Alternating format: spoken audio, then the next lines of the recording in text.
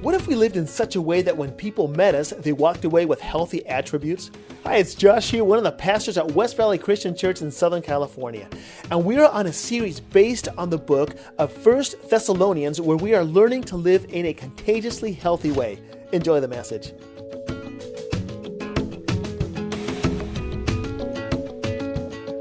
Welcome, everybody. I'm not Rob. My name's Josh Phillips. For those of you who don't know who I am, I'm one of your pastors. I've been here. Wow, thank you very much. I've been here for 8 months now. My wife and I, we moved here. You've heard of the story. And so I'm super pumped to be able to share with you this morning. And my prayer is that as I share these words with you, that your hearts will be open, that your minds will be receptive, that God will speak into your lives in the same way that He has spoken to my life during this week as I was preparing this sermon. Okay, are you guys ready? Yeah. Are you ready? Hear the word from God? All right. So, first of all, I want to ask a question. How many of you here are over 30 years old? Okay, majority. No, not majority, maybe half and half. Okay, interesting. Over 40, all right. Over 40, that's me. All right, over 50. Okay, over 60. Sorry, I'll stop it right there, etc. Right? So we're just, the only reason why I'm doing sort of this weird kind of poll is so we realize that there's a diverse age group in here. And one of the things that I noticed is that when I turned 30 years old, that was 11 years ago, I realized that I had invested my life in different things. If I look back at my life now as a 41-year-old, I realize that I've invested about 18 years into my education. I know that shows a lot, but I have. Wow, I thought you were going to laugh. I guess it shows a little bit, maybe. And so, trying to throw me off with that laugh, I totally lost my train of thought. What was I saying? So anyway, 10 years I've invested as being a pastor. I've invested 14 years into my marriage. I've invested 13 years into being a parent. And what happens is after time goes by, you would look back at your lives, and I'm sure you do the same thing, and you look back and you're like, man, I've invested all this time, resources, stress, sleepless nights, etc. into these different things in my life. And the natural question that comes after that is, has it been worth it? Has it been worth it? Has my time been wasted? Have I worked in vain? So I look at my kids, and sometimes I have two angles. So on the one hand, I'll say we'll be having dinner, and then we'll be done with dinner, and then I'll walk away, and then I'll go back to the table, and I realize that the table is immaculate. And then I look at my wife, and I'm like, man, maybe our time has not been wasted. Our kids actually picked up their plates and put them in the dishwasher. Maybe our time has not been wasted. But then on the other hand, I'll walk into the bathroom and realize that there's a towel on the floor, and I'll think to myself, I have told my kids to pick up their towels at least 1,000 times, and then I'm like, maybe my life has been, not my life, but my investment into teaching them how to pick up their stuff out of the bathroom has been wasted. I think it's a legitimate question for us to ask ourselves, and the different things that we've invested our lives in, that we will say, has my time been well invested or not? So the point I'm trying to make today is that the Apostle Paul had the same question as he was working with this church in Thessalonica. He was asking himself, I've invested so much time into this church, so much effort, so many tears, so many sleepless nights, so many prayers. Has my time been wasted, or have I worked in vain? So we go to 1 Thessalonians chapter 3, verse 5. If you need a Bible, please raise your hand. These fine gentlemen will hand you a Bible if you need one. If you don't have one and you want to just look at the screen, that's also okay. It is 1 Thessalonians chapter 3, verse 5. It is the Apostle Paul saying, for this reason, when I could stand it no longer, I sent to find out about your faith. I was afraid that in some way the tempter had tempted you, and that our labors may have been in vain. So he was asking himself about this church. He was in Corinth. He was far away. So he sends young Timothy, his apprentice, And he goes and he hangs out with them, with the church in Thessalonica. And they go to Starbucks and they hang out. They talk. They meet with their friends and they have barbecues and they come to church and they do he hangs out with them to find out how they're doing. And then he comes back. And then the report to Paul in 1 Thessalonians chapter 3. It says this, verse 6, "But Timothy has just now come to us from you and has brought good news about your faith and love." And then he continues in verse 7 and says, "Therefore, brothers and sisters, in all your distress and persecution, we were encouraged about you because of your faith." Verse 8, "For now we really live since you are standing firm in the Lord." So it was a good report. It was a good report. Paul was happy because the church was doing great. Let me tell you something about Pastor Rob. Pastor Rob's not here so we can gossip, right? No, we're not going to gossip. Don't worry. Let me tell you something about Pastor Rob. He prays for you. Like he really does. He worries about you. He has sleepless nights over you. He invests time. His heart is with this church. His heart is with each one of you. Before he preaches every Sunday, he's in his office on his knees praying because he wants to deliver a good message for you. And I've never asked Rob this, but I know him well enough to think that the same question that the Apostle Paul was asking about his church in Thessalonica is the very same question that he must ask himself about West Valley Christian Church. Has my labor been in vain? Or am I going to be happy to see what's happening here? If young Timothy would hang out with you and go to Starbucks with you and meet the friends that you have and do the things that you do, what would his report be to Paul? What would it be? That's the question I want us to ask ourselves today, and we're going to pray so God can guide everything that we do this afternoon. Lord God, thank you for this church. Thank you for the people here. Thank you that I am given this amazing privilege to be here and to be able to teach. Super overwhelmed by this because it's amazing that you can use a normal person to give insight into your word. Thank you so much for that, Lord. I pray that our hearts will be open, that our minds will be receptive to hear not my words, but the words that come from you. I pray this in Jesus' name. Amen. Amen. So we're continuing a series called Contagious Living, and the whole premise of the whole series is how can we live lives that impact others in a positive way? And today we're asking the following question. If Timothy came to give a report, he hung out with us to give a report to Paul, what would his report be? What would it be? Amazing. It would be amazing, right? Okay, let's work with that. We'll start there, right? Amazing. Right? I mean, of course, amazing, because we're doing the second floor, right? We have VBS, we have missions, we've got all these great things going on, we've got great worship, and all these different things, so it's, you could say, amazing, right? But I want to dig a little bit deeper and ask ourselves, what is the criteria that the Apostle Paul was using in order to define whether the church was doing good or was not doing good? What is it? What is it? 1 Thessalonians chapter 3, let's go back there. Verse 6, it says, "But Timothy has just now come to us from you and has brought good news about your" what? Faith and love. Faith and love. How are we doing? Well, tell me how you're doing in your faith and love, and I will tell you how you're doing. How am I doing? Well, how am I doing in my faith and love? And then I will tell you how I'm actually doing. Because if Timothy came back to Paul and he hung out with us here and he talked to him and Timothy would tell Paul, you know, hey, I came back from the church, and then Paul would be like, so how are they doing? Attendance is great. Awesome. What else? They got VBS going on. I love VBS. That's a great thing. What else? Well, they're finishing up the second floor. They're making a bigger church. Wow, it's great because they need more space.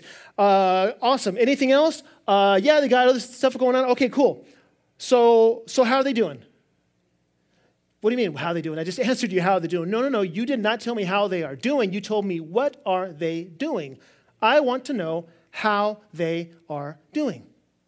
So it's a deeper question.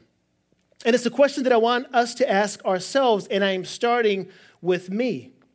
And this is a question that needs to be answered individually. Because I could ask, how are we doing? And everyone could say, great, right?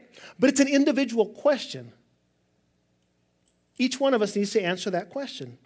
Because the automatic answer that I hear many a time is simply, how are you doing? Living the dream. Living the dream, right? And I know there's some irony in that, and I understand that. But many times when people ask us, or when we ask, how are you doing? You just say the things that you're doing. How are you doing? Great. I went camping the other day. I'm planning on getting a second home. I'm furthering my studies, and you start to say all the things that you are doing. But if we came up to Paul and gave him that answer, what would he say?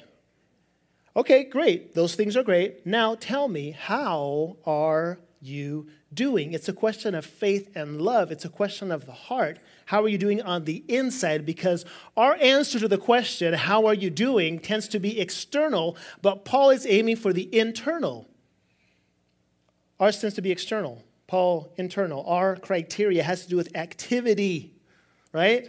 I fall into the same thing, but Paul is going for the heart. That's all he cares about. And it's the same thing that Jesus cares about. That's why Jesus would always start with the heart. When he would come up to someone, he would never start by their sin. He would never start by their righteousness or self-righteousness. He would go for the heart because that's what he would see, and that's the only thing that matters, and we see it throughout the Gospels. That's why we see Jesus going off on the Pharisees so much. He would go off on the Pharisees because he would see that they were all about activity, about action, about self-righteousness, about the external. That's why in Matthew 23:27, we see this very famous passage where he's talking to the Pharisees and he's saying, woe to you, teachers of the law, and Pharisees, you hypocrites, you actors. You're putting on a show, and then you're done, and then you go back to your real self. You are like whitewashed tombs. So you are beautiful on the outside, but on the inside are full of bones and of the dead and everything unclean. So he was saying, look, you guys are just like whitewashed tombs. It's on the outside. It's like, man, that thing is really beautiful, but you know what's on the inside, right? And then he goes on Matthew 23. We don't have that scripture, but it's the whole idea of a glass that looks so clean on the outside. It looks so great. But then you look on the inside, and it's full of maggots and full of grime. So it looks great on the outside, but on the inside. And then we have another one in Matthew chapter 6 where he talks about how the Pharisees would pray so that everyone could see them praying. And then he's like, you know what? That's fine. Just let them do that. They've got their reward because everyone's clapping at their awesome prayers. But he's like, no, go into your room. And by yourself, you pray to your Father in heaven because he's in the unseen. What does he mean by that? It's where your heart is. So that's all that matters. And then we got the flip side with the widow, where it gives just a couple of pennies in Mark chapter 12, verse 42. But a poor widow came and put in 2 very small copper coins worth only a few cents. And then calling his disciples to him, this was a teaching moment, Jesus said, truly I tell you, this poor widow has put more into the treasury than all the others. So what was he saying? He says that externally, this lady her offering was a joke. Why did she even show up to give that offering? And then Jesus says, no, she actually gave more than these other people. She gave everything. So the point I'm trying to make here, and I think the point that Scripture is trying to make, is that he could care less about what we do. He cares about the heart. And if what we do isn't an overflow of our heart connected to Jesus, he's like, I don't care about it. The heart is what matters. And that's what Paul is pointing at when he saw that the church was doing well. He was pointing at faith and love. He was pointing at the heart. And it's what Jesus was pointing at when he went for the heart. And it's what I'm trying to point at today when I ask myself the question and I ask you the question of how are you doing? How are you doing? How am I doing? If Timothy came and hung out with us, faith and love would be what he was looking for. How are we doing on the inside? How is our faith? How is our love? How are you doing? And this is a tough question to answer honestly because it takes humility. My mom was an expert at doing this. When I was in college, I did my own thing. I had my own life. I was living a very destructive lifestyle. And I would come home from college every so often, and my mom would sit me down, and she would ask me a question, and the question was, "How are you doing?" And I would answer. And I would say, "Fine, I'm doing great, Mom. So my grades are this, and my girlfriend that, and the music is this." And I would just start talking, because I didn't want to answer the real question that she was asking me. So after I was done babbling, I would stop, and then she would say, "Okay, great. Now, how are you doing really?" And I would pierce right through everything. She would pierce right through all those layers that I was trying to put up. She would go right through it all. She would go to my heart, to a tender spot where my heart was telling me, just tell her what's going on in your life. But then I would just back away from that. You see, when we ask the question of how are we doing, and what I believe God is asking us today about how are we doing, it's cutting through all these things that push us away from God, that we put in front of him so he doesn't go to that part where it's tender. And it makes us want to tear up that part on the inside of ourselves. Because what God is seeking is connection with us. He wants to connect with us. In the same way that my mom wanted to connect with me, God wants to connect with us. But we put up all these layers. How are you doing? Great. I read my Bible almost every day. At least one scripture every day. It's a layer. How are you doing? Good. I go to life groups. How are you doing? Good. I gave my tithe. How are you doing? Good. I prayed every day. And then God would say, what would he say? He would say, right, fine, good, that's great. I mean, all those things are great. Those are things that you're doing.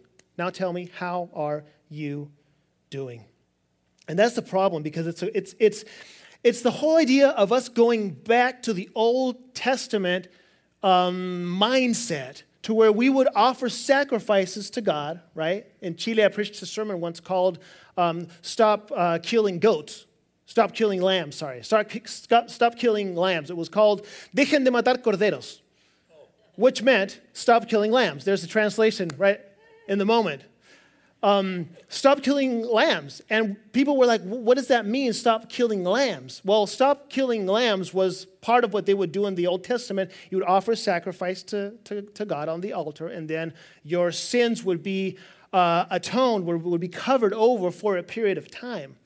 And people would be like, well, we don't do that anymore. We don't even have any lambs. How are we still killing lambs? Where you are, in the sense that you are still offering sacrifices to God, thinking that your Bible reading or all these things that are good to do, but you think that somehow those things are atoning for our sins, when in reality, that sacrifice has already been made by Jesus Christ, and we're good. Okay. So stop killing lambs is what I would tell them. Because we can tend to do this. I read my Bible. Here's my sacrifice. And God would be like, what? That's not what? I mean, didn't we talk about that? Didn't we go through the gospel? Didn't I die on the cross for that? That's not a sacrifice. Oh, here's my tithe. Here's my tithe. And God's like, well, that's great. It's awesome. But that's, I mean, why are you offering this as if that's going to make you presentable before me? That's why I offer my son. And that's the way of the Old Testament, and I think sometimes we can fall into the same idea. And it is absolutely, in God's sight, it is worthless today, as it says in Matthew chapter 7, verse 22. Many will say on that day, Lord, Lord, did we not prophesy in your name, and in your name drive out demons, and in your name perform many miracles? Verse 23 says, then I will tell them plainly, I never knew you. Away from me, you evil doers. Now, I know that is sort of a scary passage, but the gist of it is that he is saying that everything that is external is worthless to God, because he's going for the heart. And the things that used to bring us closer to God no longer work, because they have been atoned for, and now we can present ourselves before God free of sin, so all the things that we do for Him, we don't do so we can have merit and be able to spend eternity with Him. It is because we are so grateful for what He's already done for us. That changes everything. It changes everything. That's what would trip up the Pharisees, and it's what I think trips us up today. It happens to me too. So Jesus shows up in John 1:29. It says, the next day John saw Jesus coming toward him and said, "Look, the Lamb of God who takes away the sin of the world." He did it. We are now presentable before God. He dies as a one and only sacrifice for the sins of the world. So back to the question. How are you doing? How am I doing? If your mind immediately goes to activity or different things that you're doing for God or for your family or for your work, let's back up a little bit. How are we doing in our hearts? It's almost like if Jesus were in front of you today, right now. I know I have Jesus-like features, especially the hair, right? The Hollywood version. So you do that laugh, and immediately my brain shuts down. And I'm trying to regain I don't know how Rob does it. He's a genius. So anyway, if Jesus were here, which, by the way, He is, and He would be asking you, how are you doing? Or like my mom would say, how are you doing really? What would our answer be? I hope we can come to that spot, that tender spot in our heart. And I know some of us don't want to go there because that's where change takes place. That's where true change takes place. It has nothing to do with the brain or how we process the information about the Bible, how we understand God. All those things are helpful. But it's what happens in an AA meeting, for example, or in a Celebrate Recovery meeting, which someone once said that when you enter a Celebrate Recovery meeting, you've entered the no BS zone because you're just there, you've hit rock bottom in some cases, and it's like, this is just me. I have nothing to hide. This is just me. But to do that, we have to humble ourselves, like what James says in James 4:10. It says, humble yourselves before the Lord, and He will lift you up. So God lifts us up from a place of surrender. We surrender to God. We recognize that everything we have, we've received from Him, and that we have really nothing to offer. And when we're honest with ourselves, in the deepest sense, we're all broken on the inside, aren't we? I am. So let me start. I'll start. We don't have to do like a group thing, but I'm going to start. And I'm going to recognize before you today that many times it's not good. It's not good. I feel sad on the inside. I feel sad. I feel sometimes lonely. I feel like I'm not enough.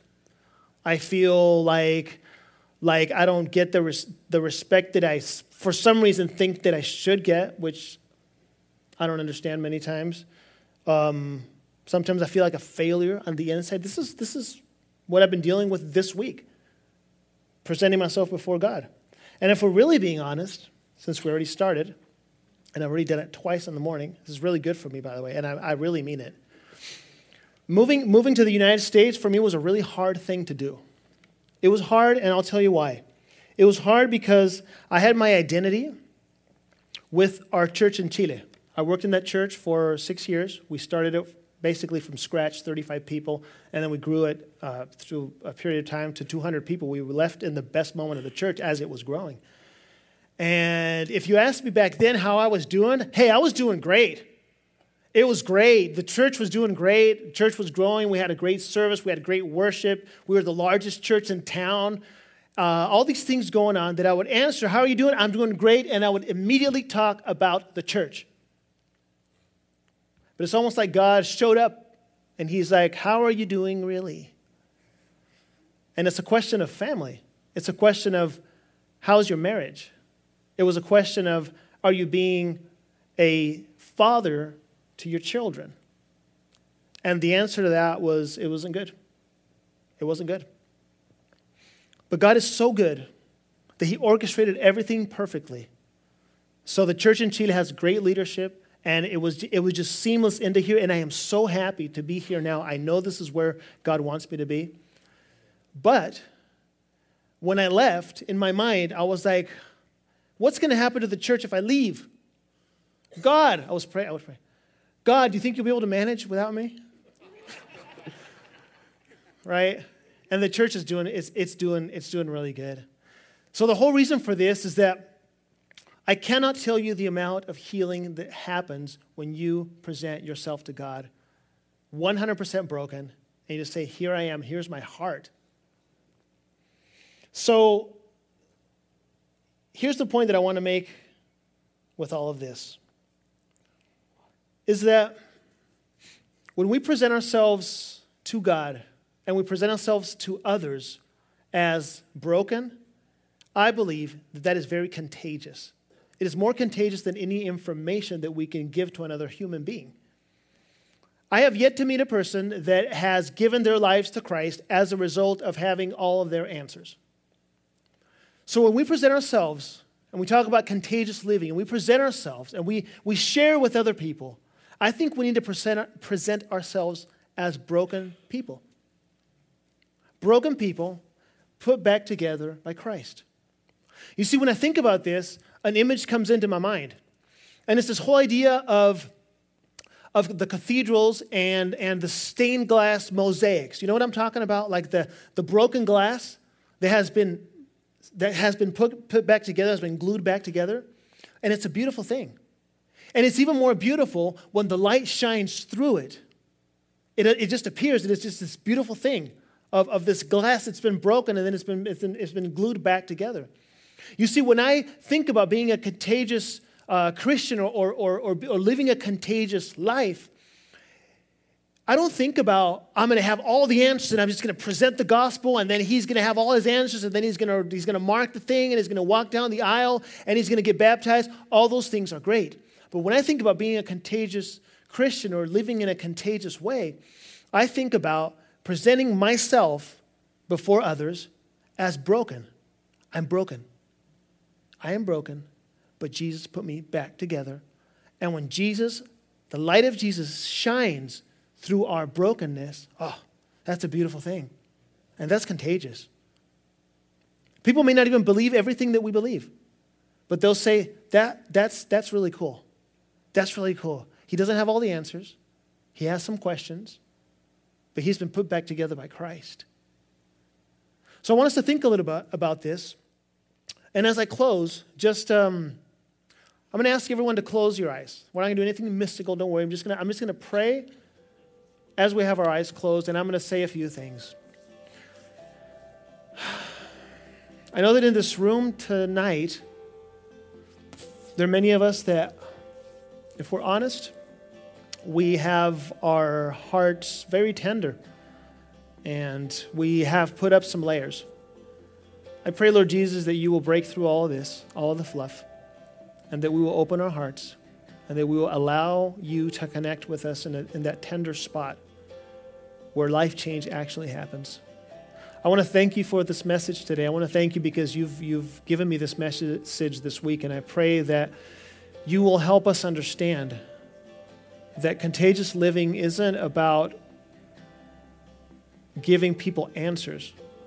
It's about presenting ourselves to others in a very honest way and recognizing that you are the one who has put us back together in our brokenness, and that we will let your light shine through us. I pray for that. And I thank you for this time. In Jesus' name we pray. Amen. Remember, Lord. Thanks for listening. If you found this message helpful, why not help us spread the word by sending this message to a friend or a family member? You can also visit us on campus at one of our 4 worship experiences. For times and location, please visit us online at wvcch.org. Have a great day. Always show me you forget all my rebellions that you've always show me. You'll forget all my rebellions and my transgressions.